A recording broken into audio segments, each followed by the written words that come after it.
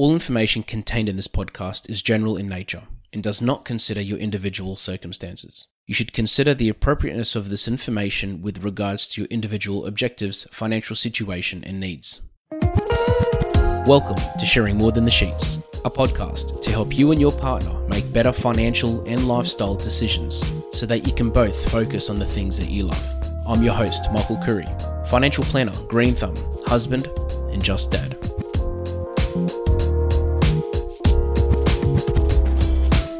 This segment is called Michael's Magic Moment. It's my opportunity to play a little snippet from one of our previous episodes, which resonated with our listeners, that I received feedback from, or I felt really had an impact on some people's lives. Hope you enjoy. Today we're talking emotional intelligence, and we go back to episode 35, where I'm talking to Amy Jacobson, who is an emotional intelligence and human behavior expert. She talks about the idea of emotional intelligence and understanding the difference between empathy and sympathy. She also discusses the idea of emotional hijack and what that means. And to me, I find this so important. I find it important because we need to understand these things for our personal lives and our work lives. As soon as we can start understanding it and we can understand our personal emotions and those around us, it makes it so much easier to deal with certain situations. It makes it easier to maintain relationships and to strengthen relationships with your family members, with your partner, and even with those that you work with. Why is this important, and how does it relate to financial life and financial advice? You're probably thinking. Well, if you think about it, in a relationship, if you can communicate better and if you can understand the stress that the other person's going through in a moment of their life or in a part of their day, you're able to work better as a couple. And if you can work better as a couple, you can manage money better as a couple, and you can manage the other parts of your lives better as a couple. And secondly, when it comes to work, if you're able to understand these things, you're able to function better in the workplace, and probably get yourself a much find yourself in a better position that's paying you more, or in business, you're able to work with others and you're able to relate to others better and take advantage of opportunities that pop up. Because if you have stronger relationships in business and through work, you're not going to enjoy it more. You're not only going to enjoy it more, but you're also going to be ready for opportunity and maybe be given opportunity if those around you enjoy working with you. Compared to the opposite of, being a person who isn't really enjoyable to be around, or someone that is very stressful to be around, where others around you probably won't want to work with you. So as soon as you understand others, and as soon as we understand these concepts that Amy discusses in this episode, it makes it so much easier to achieve your goals in real life, and it helps you understand things better and work with other people better in your personal and work life. So let's go back to one of my favorite snippets in the episode, and I encourage you to listen to the whole episode at a later date and to contact me and let me know what you think as well.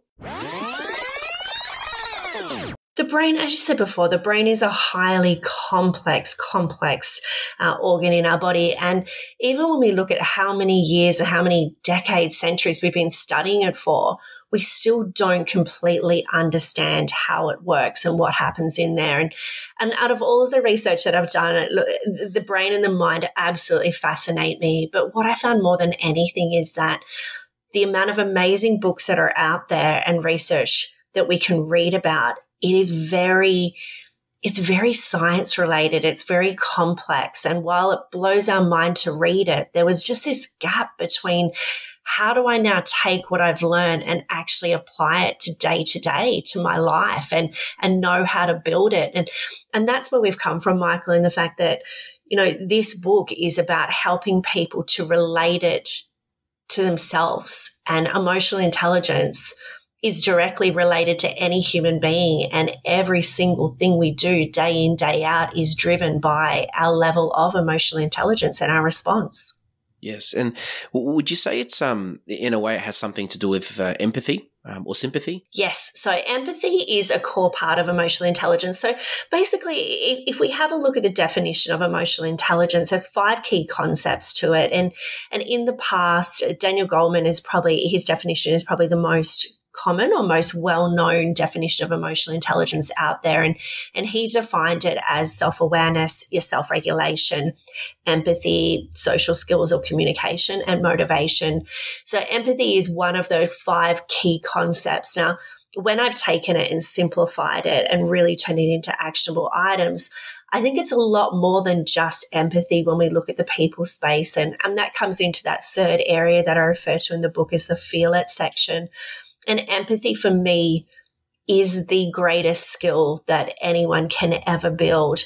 However, there are so many other things around it that really complement empathy, and that is around those leadership skills, those people skills, the ability to empower people, the ability to understand what makes other people tick. And I think until we truly understand this, it's very hard to be empathetic. Yeah. And how does it differ to sympathy?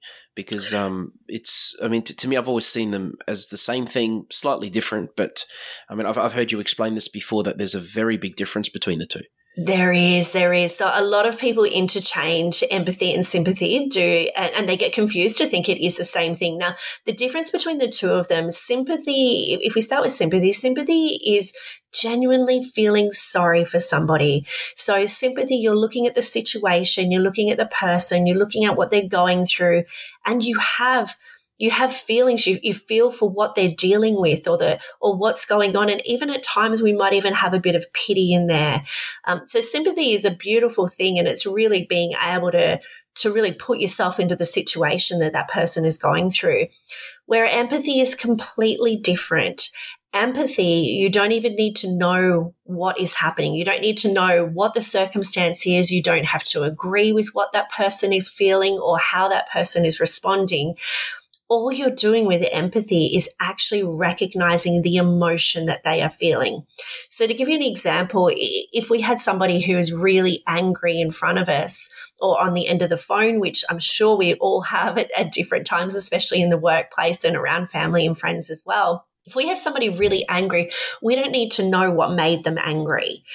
We don't need to agree with their response. Even if we do know what made them angry, we could be looking at them and thinking, you are totally overreacting, or I would never respond this way. What empathy is about is really understanding, okay, this person in front of me is angry. It doesn't matter why. It doesn't matter if I agree. I know that they are angry. When was the last time I was that angry? Or when was the last time I was angry in general?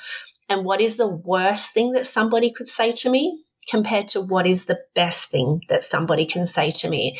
And look, this isn't rocket science, but unfortunately our brain will naturally try to diffuse a situation. So if somebody is angry, we find that 9 times out of 10, the first thing that comes to our mind to say is calm down or take a deep breath. Why are you so angry?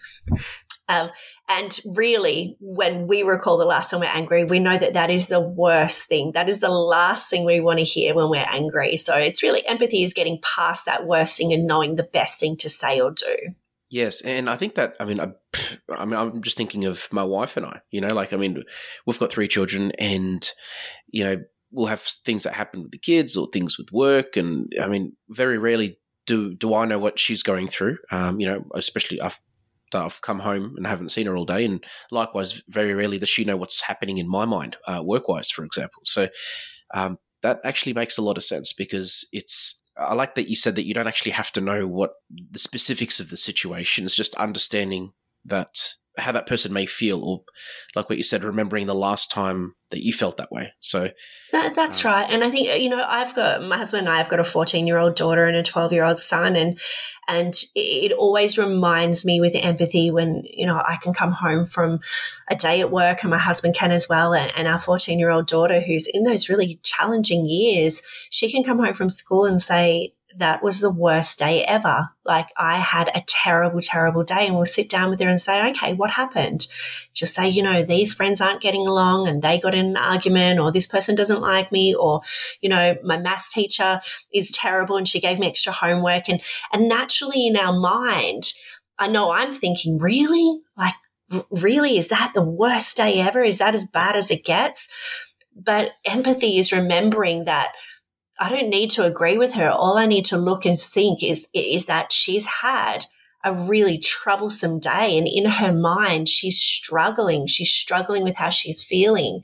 And for me to turn around and downplay what she's feeling is not going to help the situation. Me telling her that, your teenage years are the best years of your life and school isn't that hard. Wait until you get to work, until, the real life part. That's not going to help the situation. Empathizing is knowing that when someone's in a highly emotional state, they have something to say. And whether they're angry or excited or fearful or feeling shameful or guilty, whatever it is, they have something to say, and they don't want to be shut down or made to feel like the emotion they're feeling is not justified. Yes. And as far as emotions are concerned, I've heard you mention this term called emotional hijack. Yes. And if you could sort of touch on that just a little bit, because I think that's, again, as a parent, and I guess this even applies in the workplace, but just I found it fascinating to actually understanding what it is and sort of knowing how I react to certain things. Yeah, so emotional hijack is extremely common. Like emotional hijacks happen every single day within all of us and the people around us. And what is basically happening is that when we get information into our brain, it comes in through our 5 senses. And when that information comes in, it goes into a place in our brain called the thalamus, which pretty much converts it into a language that our brain understands. And then it sends it through to an area called the neocortex. And the neocortex is where we analyze it. And it's that part of the brain that we really refer to as the logical part of our brain. And it is from this logical part of our brain that we then send this data through to our emotional brain, which is our amygdala, and it then decides how we will emotionally respond in a situation. But with an emotional hijack, what happens is we've got this kind of dotted line between our thalamus and our amygdala. So what happens is when that information comes in, before it even gets a chance to get through to our logical brain, before we even get a chance to analyze it, to think it through, we have an emotional reaction. It jumps straight down to our emotional brain and we start to respond emotionally. And this tends to occur when we don't have enough information or we are triggered with something. And these emotional hijacks, as you said, Michael, they happen in work and at home. I'll give you 2 really easy examples. First off, of the workplace, I want you to picture yourself at work, and 5 minutes before you're about to leave for the day, your leader or your manager or your boss or whoever it is comes up to you and says, "Let's have a chat in the morning," and walks away. Yep. And at that point, with very little information, not knowing what they want to talk about, the chances of us going home and having a good night's sleep are going to be pretty low. Yep. Because what can happen is our mind goes straight into that emotional hijack thinking, what do they want to speak to me about? Like, have I done something wrong? Like, what was the last thing that I did? Some people might even get to the point where they're thinking, this is it. Like, I'm getting a promotion. Like, this is all going to happen tomorrow morning. Yep.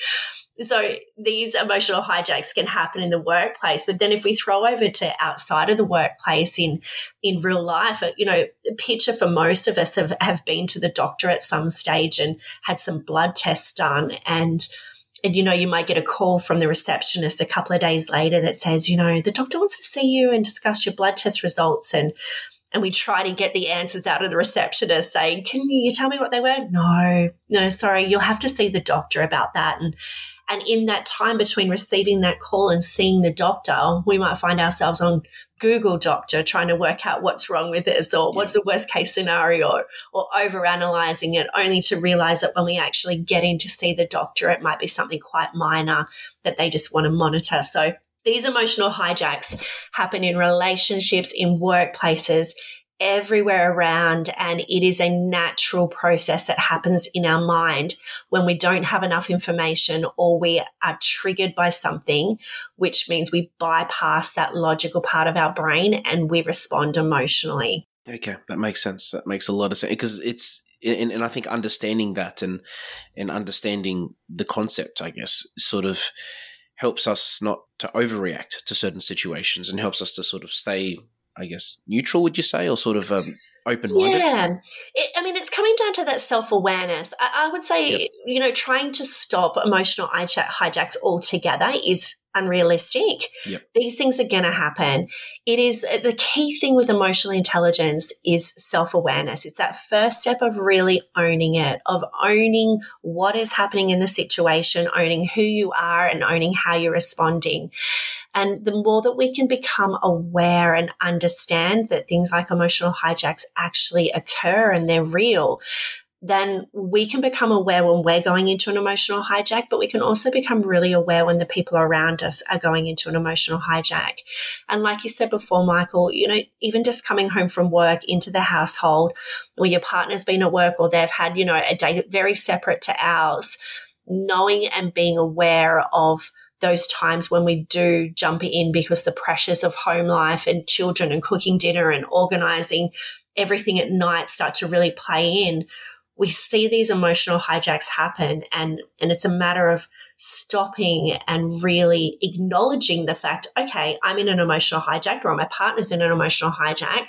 How do we get more information into this, or how do we take a deep breath and actually acknowledge the trigger that is occurring so that we can get that information into our logical mind and start thinking about it logically rather than emotionally? Thanks for joining us on Sharing More Than the Sheets. Please make sure you subscribe to be updated with future episode releases, and feel free to share this episode with any friends or family that you think it might benefit. Please visit us at sharingmorethanthesheets.com.au to submit questions or requests for future podcast topics. These podcasts have been brought to you by Better Financial Planning Australia. To book a 15-minute phone chat, visit betterfinancialplanning.com.au.